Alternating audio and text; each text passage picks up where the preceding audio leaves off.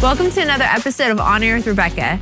Today, we're going to continue the conversation with Rabbi Jason Sobel on our inheritance as believers and much more. Let's pick up where we left off.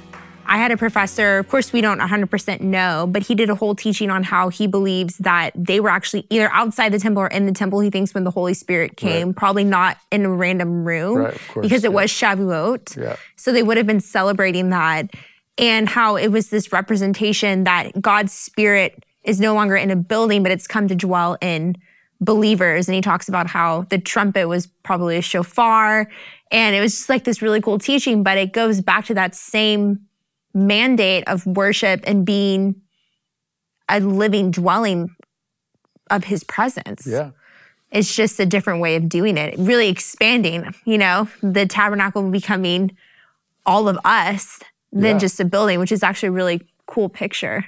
Yeah, and it ties into this idea that on Pentecost, or in Hebrew Shavuot, we know from the book of Acts, everyone knows, that's when the Holy Spirit was poured out. Yeah. But what many don't realize is that Shavuot, as we talk about in Mysteries of the Messiah, is actually the day in which God gives the 10 Commandments on Mount Sinai.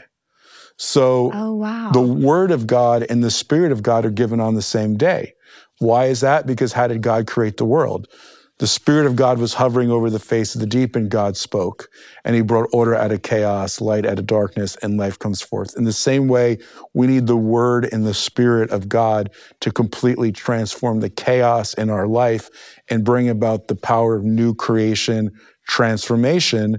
And the Word and Spirit also represents Jesus as those, he's looking for people that will worship him in spirit and in truth. And there we go. We see that same sort of old and new Spirit and truth on the same day. That's so good. So you're talking about Word and Spirit. Also, you're referencing when Jesus says the true worshipers will worship me spirit and in truth. And I was just sitting here and I was thinking, I wonder if that's why there's been such an attack from the enemy to separate. And there's been churches that only want the Word, and then there's churches that only want to emphasize the Spirit. And that's where you actually will see chaos, because we need both of those things. Absolutely, and it goes back to where we started. In part, that's also the full inheritance. Yeah. The full inheritance involves the Word of God and the Spirit of God, which brings about the full power of God in our life. Yeah, and I think that's why when people talk about, people use different words to explain it, the Jewish roots of the faith, that's one commonly used, or the one new man, all this kind of stuff. But understanding as Gentiles where we come from and who we've been grafted into. It's not for like a small group of people. It's not like a niche thing. It's not only for Jewish believers. It's for all of us.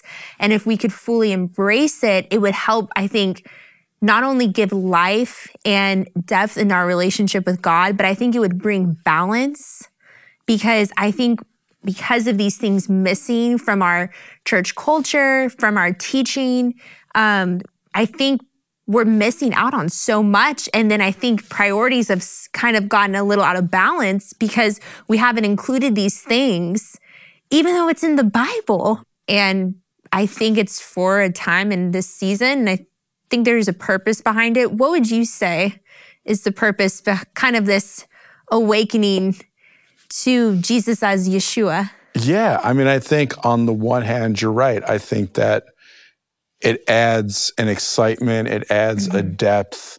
I think as part of being biblically literate and understanding the full story of the scriptures, this is how Jesus and the disciples studied and learned the scriptures. So why wouldn't we want what they had, and why wouldn't we want to learn the way they learned? I think so much of bad theology comes as a result of, and false doctrine comes as a result of separating the two. Yeah. But I think more importantly, I think there's a prophetic significance to this. There's a prophetic aspect to this. Yeah. And I honestly think that one of the keys for the return of the Lord is for the church to understand its Jewish roots. And there's a number of reasons for that. One is because, Yeshua, Jesus himself says, you will not see me again until you say, Baruch haba b'shem Adonai, blessed be he who comes in the name of the Lord. Well, that literally means to welcome him as the Messiah. And we talk about it in Mysteries of the Messiah, that one of the reasons why Jewish people can't recognize him is because they don't recognize him as being Jewish. Like, for example, I grew up and I thought Jesus was a nice Jewish boy who became a Roman Catholic because I didn't know any Jewish kids by the name of Jesus who had mothers named Mary. And just like I'm Jason Sobel, I thought they were the Christ family, Mr. and Mrs. Christ, meet Mr. and Mrs. Sobel. Oh my goodness. I had no idea that Christ was the Greek for the Hebrew Mashiach, meaning Messiah. Yeah. And this is the story of Joseph, right? Joseph's brothers didn't recognize him the first time they came down to Egypt. They only recognized him the second, and they didn't recognize him the first time because he dressed like an Egyptian, he spoke like an Egyptian, he was unrecognizably Jewish, he was hidden under Gentile garb. And I think we've made Jesus into something that he's not. And I think we have to strip away all these garments, all these cultural assumptions and things that have been placed upon him. And when we restore him to the biblical, Hebraic, Middle Eastern, historically, culturally accurate Jesus, I think that's part of the key that's going to open the eyes to the Jewish people. And then the church will begin to provoke the Jewish people to jealousy, which will then begin to turn their hearts, which then sets the way for the second coming. I do think that's a part of the provoking to jealousy as well, is they can see that he is Jewish and that we're embracing that whole thing. And it's not this foreign faith. It's personal. It's something that they could connect to and relate to. The accusation is that probably not Jesus, but like the Paul or they started another religion. They did something that they did, so again, we have to put it back in its context, and that makes it relevant both for the believer, but also for the Jewish people. It begins to open eyes, because I think that, listen, most Jews are not religious. Yeah. And so when a believer understands like the Jewishness of the Messiah, and the Last Supper was a Passover, and we talk about in Mysteries how all the Passover points to Jesus.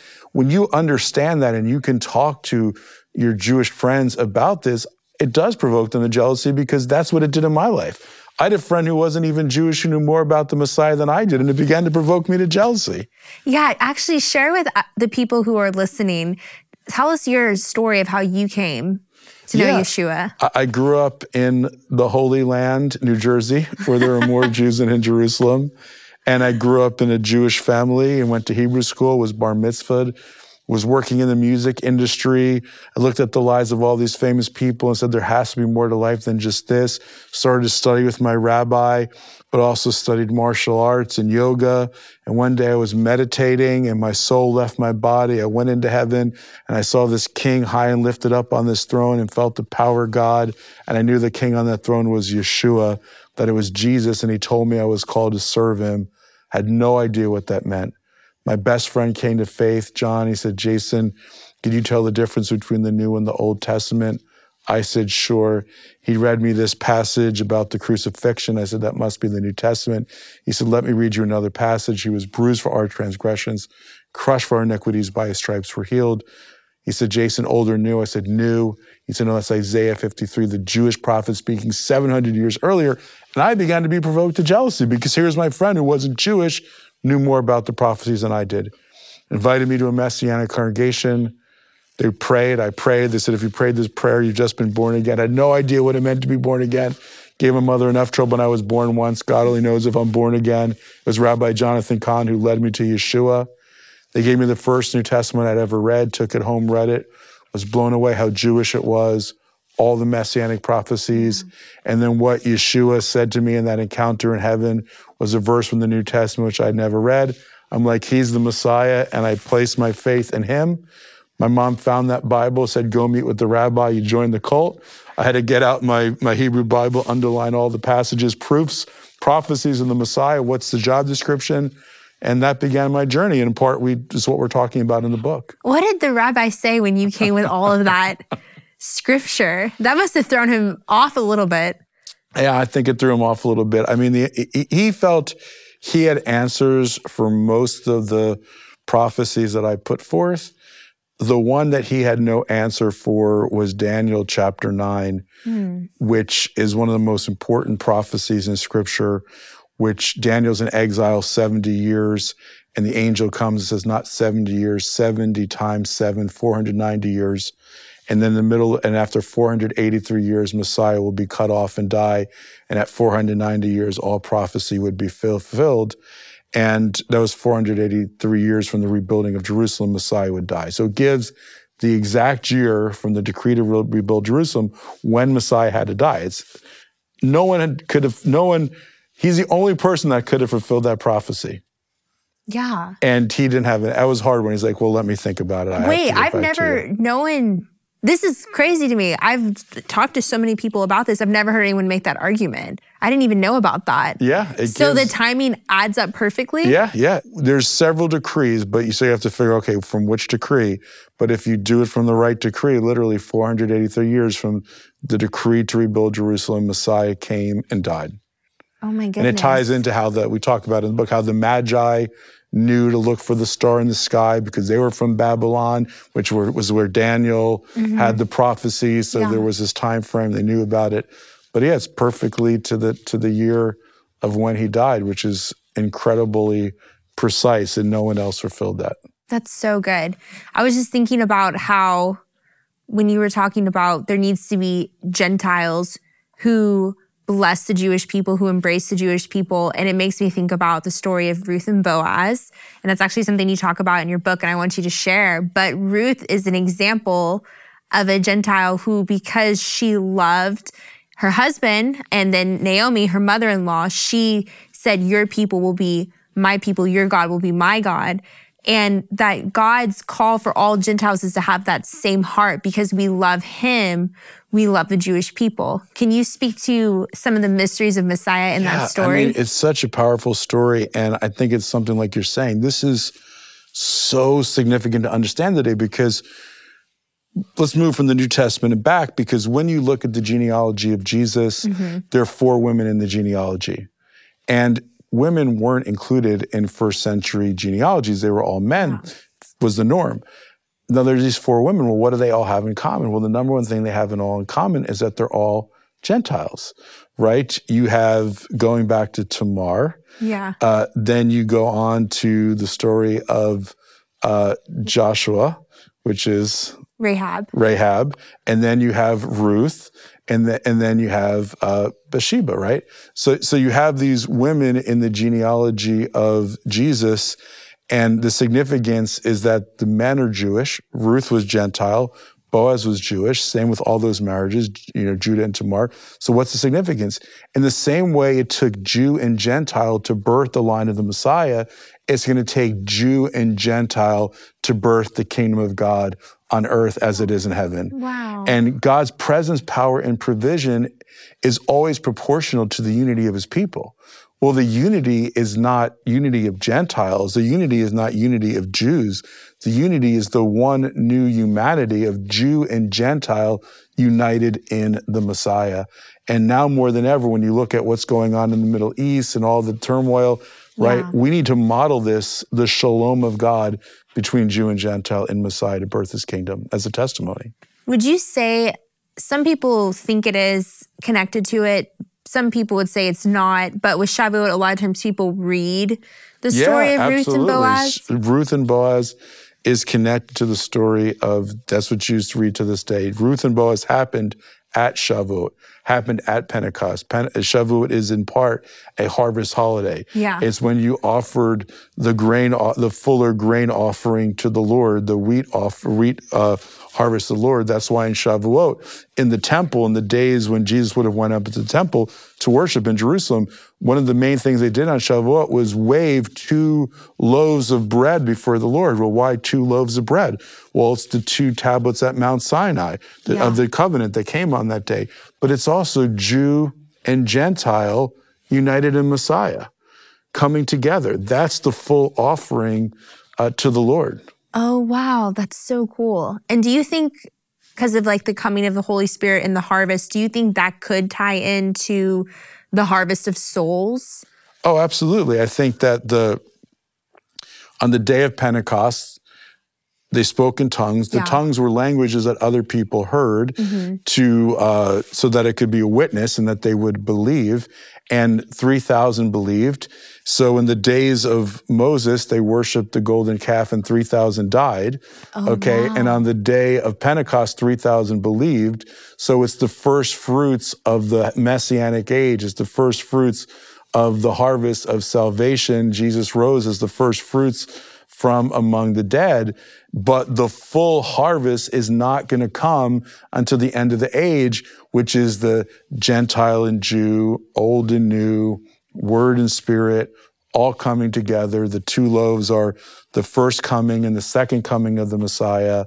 It's the salvation of the nations and ultimately the salvations of Israel, but it's all coming together in that, and that's encapsulated in the story of Ruth and Boaz. Ruth, the Gentile, attaching to herself to Boaz, the Jew, and together, that's the picture of what God wants to bring about. One of the things I was thinking about with Passover is it's celebrating them leaving, being delivered from Egypt. And I was thinking about the wilderness. And I think for so many years, I misunderstood the wilderness. I just looked at it as difficult.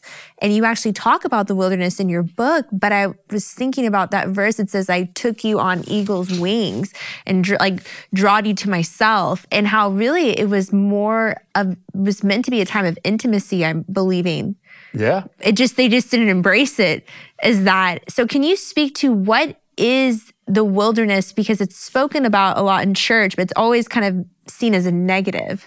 Yeah, it's often seen as a negative, but actually biblically it's a very positive thing. Doesn't mean it's an easy thing, but it's a positive thing, right? So part of the thing, like you're saying, the desert we talk about in the book is a place of intimacy. So in Hebrew, the word for desert is midbar. And midbar comes from the verb davar or daber, which means to speak. So there's a connection between speaking in the desert. Why? Because God brings his people out in the desert because that's the place he wants to speak to us. Oh, wow. Because there's no distractions, right? There's so many things competing for our time and our attention, and we're being bombarded with all this information. It's hard to slow down, hear the Lord. So the desert is a place that God speaks. And God can turn any desert into something special because the word for desert and the word to speak is also connected to the word for the Holy of Holies. Oh, wow. Davir, the Bible calls the Holy of Holies Davir, comes to the word Davar, connected to the word desert, because when God speaks to us in the desert, it becomes a place of intimacy. Even the desert can become a place of the Holy of Holies. That's so good. And almost like it could be a time of purifying, that we could even be brought into that place of greater intimacy with him. Yeah, because the desert is a place of intimacy, but it's also a place where God teaches us dependence, right? The children of Israel had to depend upon God for direction. They led him as a cloud of smoke by day, pillar of fire by night, had to depend upon him for the manna from heaven, had to depend upon him from the water, from the rock. So the desert is a place that we not only learn to hear from God, but we learn to depend upon God as well. And the desert is a place of transformation and renewal. Israel is in the desert 40 years. Jesus is in the desert 40 days. Why? Because a full-term pregnancy is 40 weeks.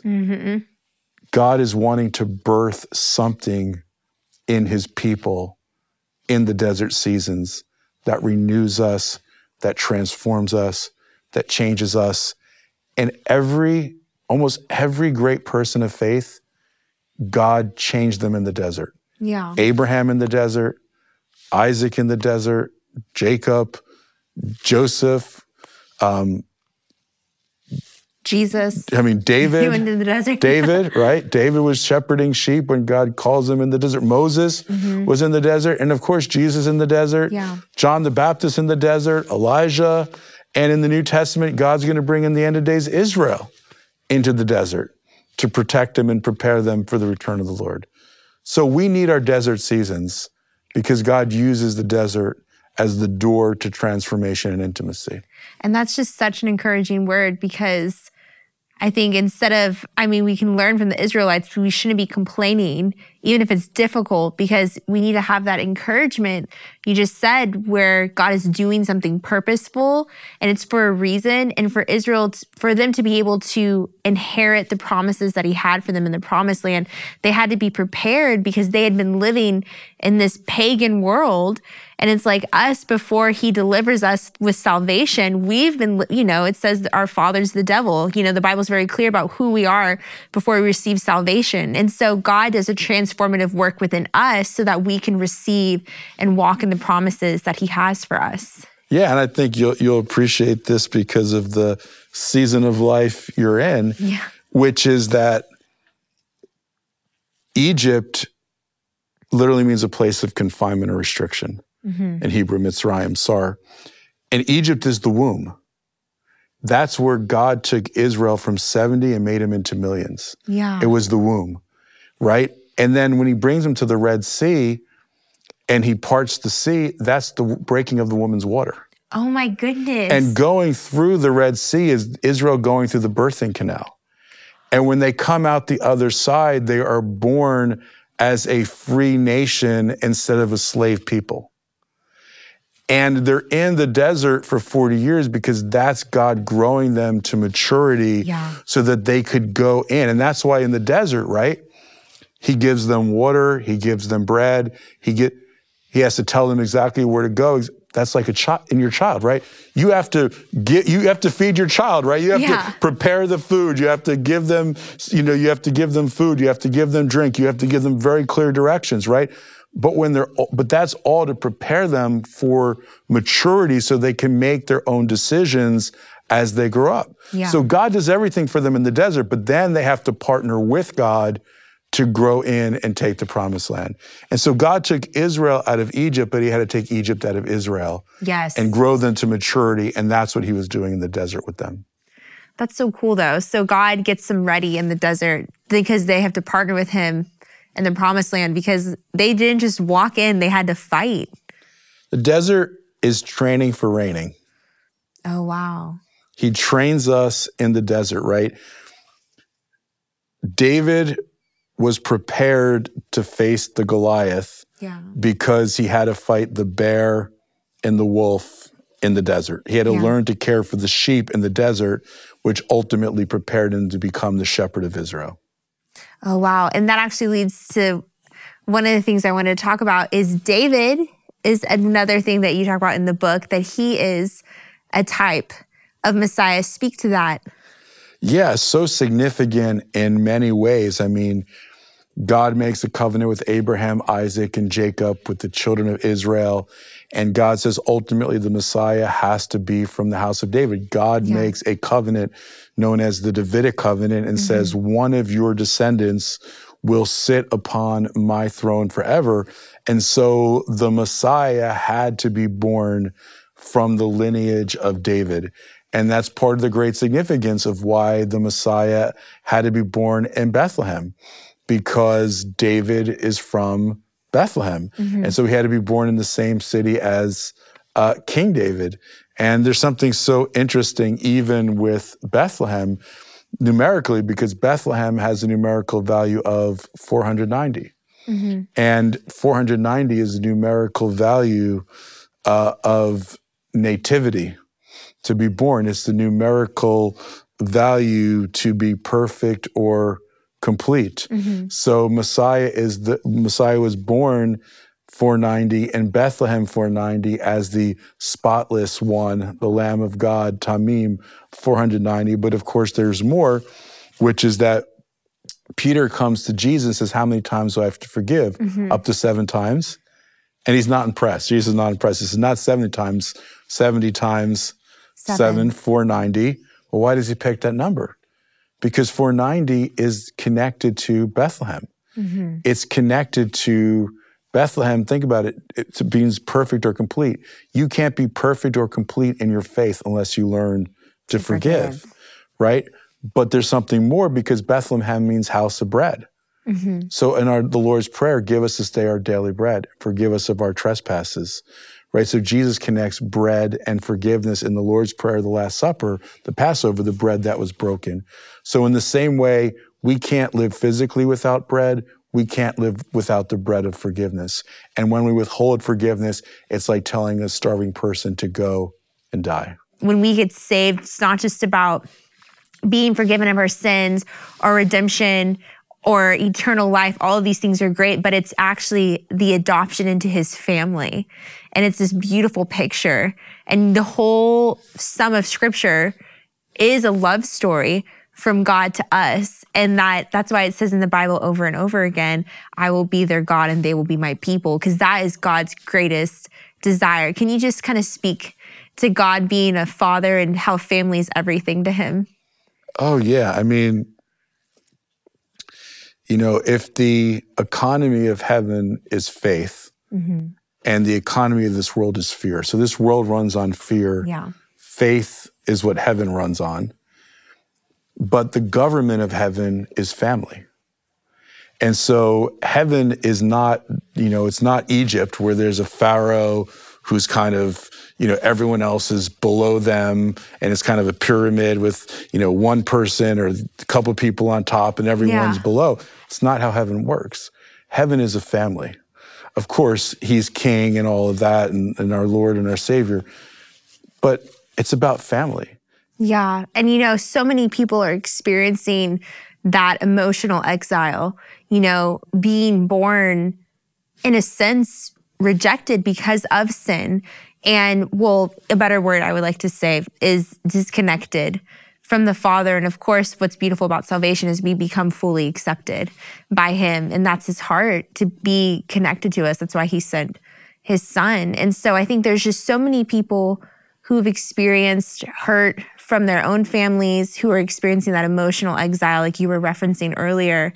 And they, through that pain, can distort or not understand how great God's love is for them and how God's heart is to actually reach out to them. And of course, there's the lie of religion that says you're not good enough and you need to do A, B, C, and D and follow these rules to be right. And God's saying, no, I paid the price so that you could be connected to me. You know, for everyone who's watching who don't understand that God is a father or that God loves them, or how much they don't have that revelation of sonship, or maybe they're struggling in their identity, or they're struggling with pain from their own, you know, father wounds or parent wounds. Could you just pray for those people?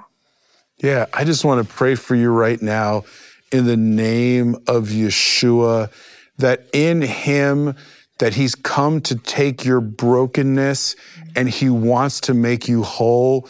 When you invite the Lord into your life as your Redeemer, that brings you salvation. But there's salvation, God wants to bring also transformation. So God doesn't want to just save you for eternity. He wants to transform you by encountering you right here and right now. He wants to touch your heart. He wants to heal you. He wants to make you whole. He's breaking off that spirit of rejection over you right now. You have not been abandoned. You have not been orphaned. God loves you. He has been for you. He is with you. His intentions are to do you good. There is a future for you. He wants to give you a hope. He declares over you, your future is going to be better than your past. If you just open your heart and invite him in to come into those hurting places, to come into those wounded places, God will heal those holes and make you whole in the name of Yeshua, Jesus, our Messiah. And you can become his favorite son or daughter. Such a good prayer. And now I'm sitting here thinking about all these people who might be listening or watching, and they're thinking, I'm not saved, but I do want to become a child of God. Can you just say a prayer of salvation for those who are watching? Yeah, I just want to invite you to pray with me. You can pray in your own words. It's not something that's complicated. Lord just says, come as you are. It's just simple. He loves you. He says, God so loves the world that he gave his only begotten son, that whoever should believe in him should not perish, but have everlasting life. So just, if that's what you desire, and to become a child of the King, just pray with me. Just say, Lord, I know that I have fallen short, and I thank you that you have sent your son, Yeshua, Jesus, who gave his life, who died on the cross, was buried and rose from the dead so that I can overcome death and find eternal life. So Lord, come into my heart. Come into my life. I believe and receive the salvation you offer me by your grace. In Jesus' name, by faith. Amen. That's so good. Thank you so much for sharing about the book, for these different prayers and blessings. I know it's going to touch so many people. For everyone who is interested in the book, where can they get it? Yeah, Mysteries of the Messiah. You can buy it at any of your favorite retailers of books, from Amazon.com to Barnes & Noble, or you can go to our website, fusionglobal.org. Well, I want to thank you so much for being here and for helping us connect through the mysteries of the Messiah. And for everyone who is watching, I hope that this has helped you go deeper in your faith. I hope that you've been encouraged to connect with Messiah and to really embrace all it means to be grafted into God's family. Hey, thanks for watching. Follow me on Instagram at Rebecca Lamb Weiss.